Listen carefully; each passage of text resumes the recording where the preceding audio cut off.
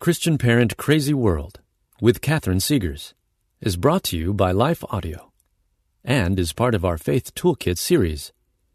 For more inspirational faith-affirming podcasts, visit lifeaudio.com. Welcome to Christian Parent Crazy World, the podcast that tackles tough topics to help you raise godly kids in an ungodly world. I'm your host, Catherine Segars, and today's episode tackles this critical question. Is the Bible just a book written by some ancient dead guys? I love this question. I think it is so much fun. We're going to have a great time today. Have you ever wondered that? I bet your kids have, and if they haven't, I bet they will. This is one of the primary complaints I hear from people who discount Scripture. And it is a strong motivating factor in the youth exodus that we have been talking about since the very first episode, which is the great tendency in Christian communities for kids to leave the faith after leaving the nest. So if we want our kids to stand strong in the faith, we need to have a solid answer to this claim. The Bible, I think that's just a book written by some ancient dead dudes. Nothing to see here, right? That is a prevailing attitude among many people today, especially millennials and young people who have left the church. So, is the Bible just a book written by some ancient dead guys? Well, to that question, I would say yes and no. Yes, it is a book written by some ancient dead guys, but no, it is not just a book written by some ancient dead guys because it is something much, much more. So for the rest of this podcast, we are going to dig into why God used some ancient dead guys to write his book. And we're going to consider what that means for us and our kids. There are some seriously profound, life-altering implications for our lives and for our kids' lives when we understand why God used these ancient men to write the Bible. It's really exciting. I'm so excited. So let's get started. But first, let me say that this particular episode isn't for the skeptic of Scripture. We will answer questions about how we can trust the claims of Scripture and the authenticity of Scripture in a future episode. This episode, however, is for those of us who believe in the Christian God and in the Bible, but we need to better understand why God used men to write his book.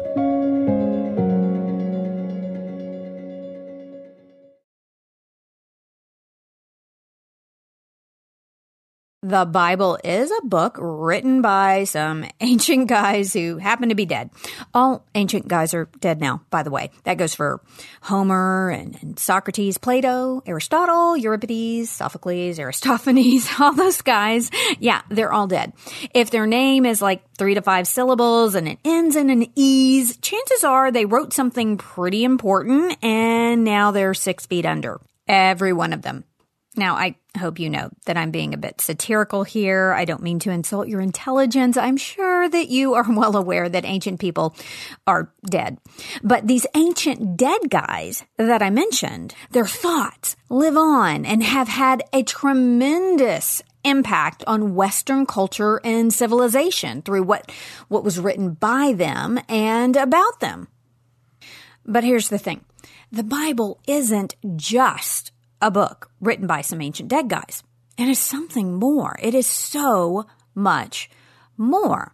You see, unlike the works written by these other guys, works like, the Iliad and the Odyssey, the dialogues of Plato, which were written about Socrates, Oedipus Rex, Medea, all of these works that we're so familiar with by these other guys, the Bible is much more than just a fictional tale or a play or a historical account or philosophical musings about the nature of truth and reality. As important as those books are, the Bible is something more. You see, the Bible claims to be the Word of God. Now, obviously, not everyone buys that claim, but that is the claim. None of these other ancient books that I mentioned claim that. Now, there are some other holy religious books that do claim to be the Word of God, and we might dive into those books and that topic in another podcast, not this one.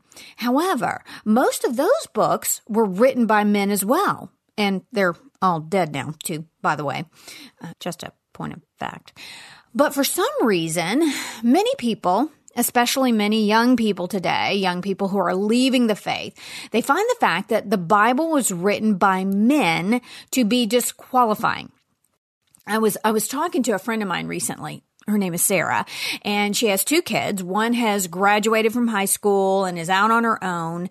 The other is still in high school, and both of them are really struggling in their faith. Honestly, they have left the faith. They are part of this youth exodus we have been talking about. And Sarah said one of the main issues they struggle with is the fact that the Bible was written by some old dead dudes. That is what I want to address today. Why is that factor disqualifying for the Bible? And should it be? Would the Bible be more credible somehow if it had been found fully in its present form? Would it be more plausible if someone claimed to have seen the clouds part and angels descend to earth with this holy book to bestow upon mankind several thousand years ago? Or even, several hundred years ago. I don't think that people would find the Bible more credible today if some ancient dead guys claimed to have found it or received it from some angelic hosts than if those dead guys actually wrote it. As a matter of fact, I'm pretty sure people today would have thought that such a claim was completely bogus. And anyone who said that they had received such a book supernaturally was probably tripping on some ancient mushrooms. I'm just saying. But here is a central theological truth that I want to impart to you and to your kids. The fact that the Bible was written by men does not disqualify it. Rather, that fact qualifies you. Let me explain. Here is a critical aspect we need to understand about the origin of the Christian Holy Book. The fact that the Bible was written by men but inspired by God is a central aspect of our faith, of our theology. It is foundational. And this fact is something we must understand ourselves and we must convey to our children. And sadly, so sadly, a lot of Christians don't even know this. They don't know that according to the Bible, God accomplishes his work here on earth through human beings. We are his vessels. We are his conduits. For better or worse, and unfortunately it has been worse for much of human history, God has accomplished his will and his purposes through us. When we aren't willing, the human race has suffered. When we are willing, the human race has prospered. This happens for individuals, it happens for families and for churches. This happens for whole communities and for whole nations. This is the great lesson of the Old Testament. We can work with God and accomplish miracles. We can be released from bondage and see the seas part. We can walk through on dry land, or we can work against God and head right back into bondage and tragedies and wars and holocausts. It is up to us. We get to choose the path. The problem with much of the human race throughout human history is that we want the privilege of the choice to follow God or to not follow God, but we don't want the consequence. But choices always have consequences. Everything in life tells us this, doesn't it? I mean, seriously, everything. Science tells us this. For every action, there is an equal and opposite reaction. Agriculture tells us this. If you plant a seed of corn, you're going to grow some corn. The zipper on your pants tells you this. If you eat too much cake, that zipper is going to bust.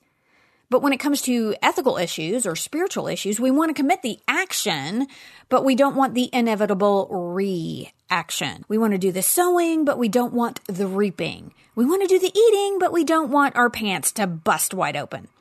What God says throughout the Bible is that if we work with him, he will work for us. God works through human action, through human cooperation, through the human will to accomplish his purposes. So where do we see this in the Bible? Many places, many places. 2 Chronicles in the Old Testament, it's chapter 16, verse 9. I love this verse. It says, "For the eyes of the Lord run to and fro through the whole earth to show himself strong on behalf of those whose heart is loyal to him." That means God is actively looking for loyal people to use. That is what our faith teaches us.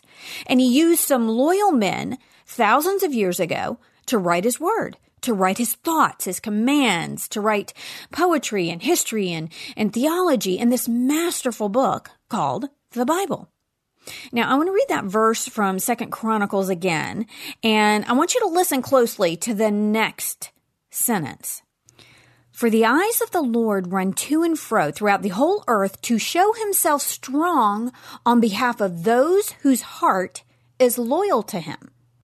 Then this passage says, and keep in mind, God is speaking to his people here, by the way. He's speaking to the Israelites, and he says, "In this you have done foolishly.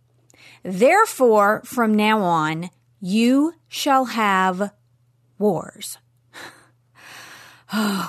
In other words, God says, I have been looking for some men and women to use, to be strong for, some men and women with loyal hearts, but I couldn't find them.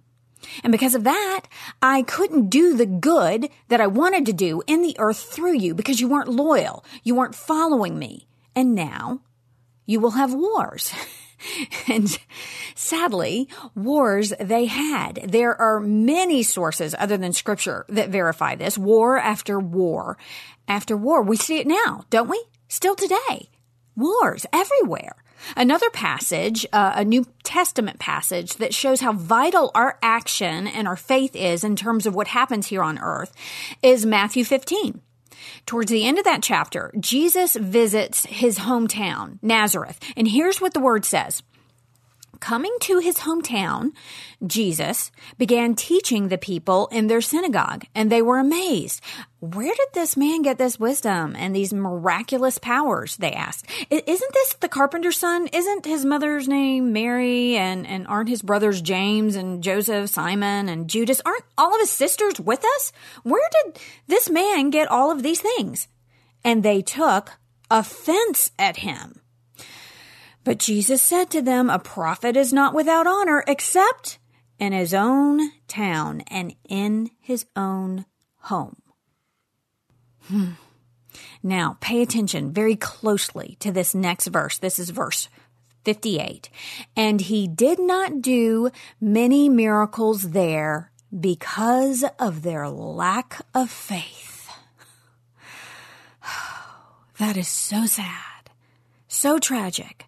God didn't do what he wanted to do in this town, in this community, because he couldn't find enough faithful, loyal people.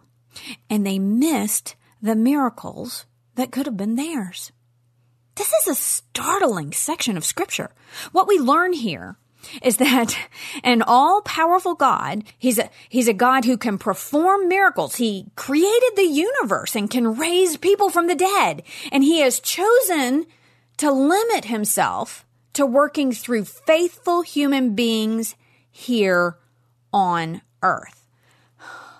I don't know about you, but I do not like the implications of this reality, of this scriptural truth. I don't trust human beings to do what is right. But there you have it. This is what God has chosen. This is how he works. And I've learned enough about God to know that what he has chosen is right and just and necessary, even when I don't fully understand it. The account of Scripture is abundantly clear in this.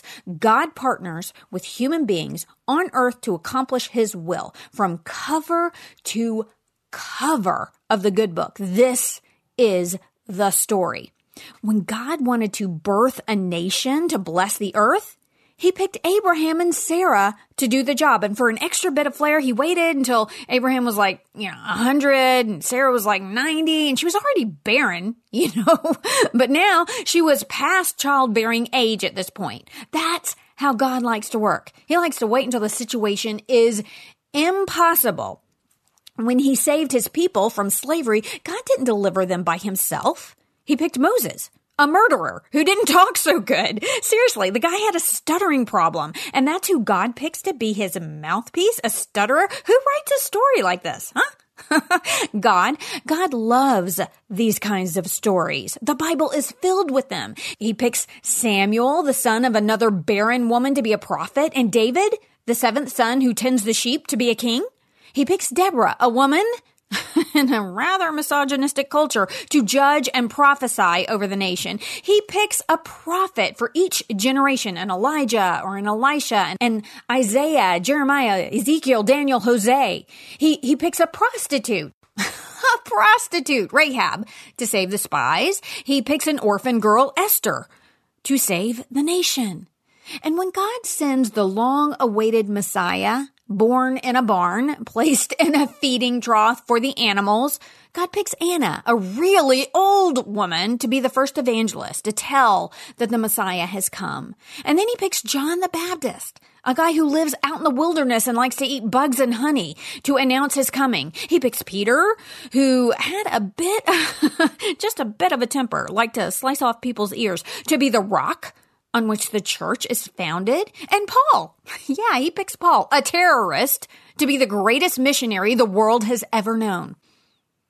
Here is what we must understand about the Christian faith and the Christian God. God always works through human beings. So it shouldn't surprise us to discover that God used human beings to write his word. That is how he always works. And that shouldn't be a disqualification. No, quite the opposite, quite the contrary. It should be an inspiration. That is so important. I should say it again, so I think I will. The fact that God wrote his great book for humanity through human beings doesn't disqualify it. It should inspire us. You know why? Because it qualifies us. I'm going to tell you more about that in just a second. But I'd like to blow your mind a little bit more here. This truth blew my mind.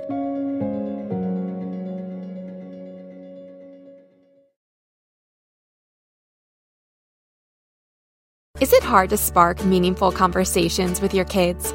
Whether you're a homeschool hero, planning activities for the next family vacation, or simply gathering around the dinner table, we've got something that can help.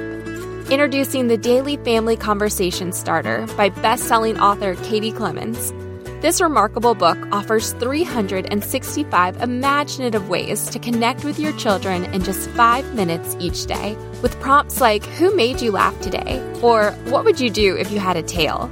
These simple questions open up a world of laughter, curiosity, and deeper connections. From dinner time to sleepy time, the Daily Family Conversation Starter is your key to creating memories that will last a lifetime. Don't wait to transform your family's daily routine into an adventure of discovery and fun. Grab your copy of the Daily Family Conversation Starter today, wherever books are sold. Hi, everyone. If you've been injured in an accident that was not your fault, listen up. We have legal professionals standing by to answer your questions for free. Call now and find out if you have a case and how much it's potentially worth. Call 800-497-4410. I'm here with spokesman John Wolf. So, John, tell everyone listening who should call right now. Well, Maria, first off, thank you for having me here. It's always nice to answer the listeners' questions. Now, as far as who should call in, anyone who's been injured in an accident and think you deserve compensation, give us a call right now. 800-497-4410. You'll find out if you have a case and how much it's potentially worth. Thanks, John. You heard it, folks. Take advantage of this opportunity and call now. 800-497-4410. Advertisement sponsored by Legal Help Center. May not be available in all states. Consider this startling fact in Scripture. God is so committed to working through human beings to accomplish his will and purposes here on earth that he had to become a human being in order to save us. Boom! That was the mic dropping right there. Not literally, that was a really poor sound effect from my mouth. But a mic should drop right there. Let that truth sink in long and hard. God had to become a human being to save humankind. That is how committed he is to working through human beings here on earth. And I need to put a side note here. I need to give credit where credit is due. That was not my original thought. I read this very fact, this idea, in a book written by Dutch Sheets. It's called Intercessory Prayer. If you want to read a book on why we should pray and how God partners with human beings to accomplish his will on earth, read that book, Intercessory Prayer. And I'll be honest, let me just say, when I heard that title, I thought it sounded like a cure for insomnia. You know, after all, didn't Peter and John keep falling asleep when Jesus pleaded with them to pray? Yeah, intercessory prayer. Sounds like it could put you to sleep, but I promise you that book will keep you up at night, and it will teach you why we pray and how to pray. And one more plug for the book. My fifth child wouldn't be on this planet if it weren't for what I learned in that book. Had her week shy of my 46th birthday after a miscarriage at age 44. And then I started abrupting at 26 weeks into that pregnancy. It was a roller coaster, but I got her here safe and sound because of what I learned in that book. It will change your life. End of promo. I promise, except to say I don't get any proceeds from the sale of that book. I have no connection to it. I'm just a fan. Just saying. Okay, so that is how committed God is to working through human beings here on earth. He had to become one of us to save us. God is completely committed to working through human beings. He is. So we shouldn't let the fact that the Bible is written by a bunch of ancient dead guys disqualify the book. No, that fact should inspire us. If God can use them, and some of them were pretty unsavory, like some of them had serious rap sheets, or at the very least they were unimpressive, then he can use you, and he can use me, and he can use our kids. In fact, he's waiting to use you and me and all of our kids. We need to give our children this expectation in life that God's eyes are searching to and fro over the face of the earth to strengthen those whose hearts are loyal to him. Consider this. You know, if we let the fact that the Bible was written by some ancient dead dudes disqualify the claims in that book, then without even knowing it, we've disqualified ourselves. We said, you know, God doesn't work that way, so, you know, he can't use them that way, so then he can't use me. Even though, from cover to cover of the book, if you bother to read it, that is what we learn. Throughout all of human history, over and over, this is how God works. He works through men and women, boys and girls, to accomplish his will here on earth. So if there is a God, and we will talk about the evidence for God in some future episodes as well. And if he is all-powerful, then he is more than capable of using human beings to write his word. And he is more than capable of preserving the integrity of his word. Let's not discount it because he used some ancient dead guys to write it. Let's consider the distinct possibility that God used those men to convey his thoughts to the world. And let's wrestle with it and test it and apply it and stand on it. And let's be inspired by the fact that an all-powerful God wants to use us and our kids to write his story in our own time. That is a pretty incredible thought, isn't it? That is a powerful idea. The God of the universe used a bunch of misfits and rejects. He used liars and cheats and thieves, murderers and prostitutes, orphans, tax collectors, and terrorists. That is who he used to write his story. Then when he came to earth, he didn't come as a king. No, he came as a carpenter. If anyone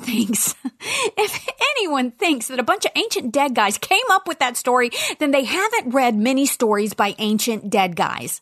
Most of their stories are about how the gods behave like petty, vindictive men, and how men strive to become like the gods. None of them told the story of a God who chose to become a man, a God who chose to suffer and die, a God who saw the worst in us and still loved us, a God who took the worst among us and used them to change the world.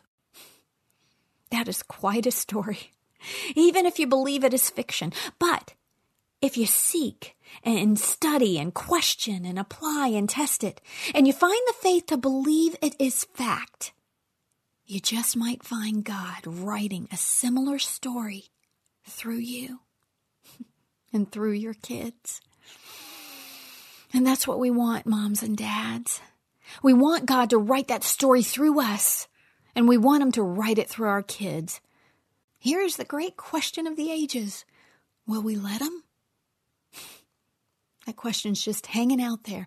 It is a fastball right down the center of the plate. God is waiting for us to take our bat and swing. He is waiting for us to teach our kids to swing that bat as well. Now, we're going to examine the evidence for why we can believe that Scripture is true in some future podcasts. But for now, let's not be discouraged by the idea that an all-powerful God used some ancient dead guys to write His Word. Let's let that idea qualify us and our kids to do something amazing. Let's let that truth inspire us to change the world. I hope you will join me for my next podcast, where we take aim at some aspect of our culture that threatens to derail our parenting and steal our kids' faith. I want to thank you for joining me today. If you enjoyed this episode of Christian Parent Crazy World, would you consider telling a friend and, share it on social media, and maybe just say that this podcast was better than a really sharp Gouda cheese on a slice of homemade sourdough bread? Need a snack. Just a thought. And be sure to check out my website, which is CatherineSeegers.com. That's Catherine with a C. I have lots of articles and resources there that will help you on your parenting journey. And if you subscribe, I will be sure to send you some really cool free stuff and notify you of future podcasts, articles, and blogs. I want to end this and every episode with a word of encouragement. God gave you your kids, your specific kids, for a reason. That's because you hold the key to unlocking who God created them to be. We'll see you next time.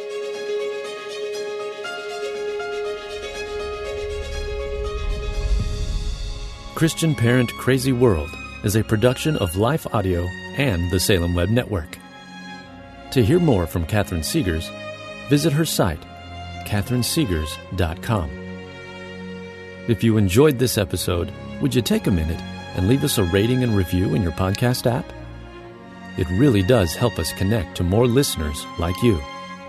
A special thanks to Kelly Gibbons, Stephen Sanders, and Stephen McGarvey for their production and editing on this episode. You can find more podcasts like this over at lifeaudio.com.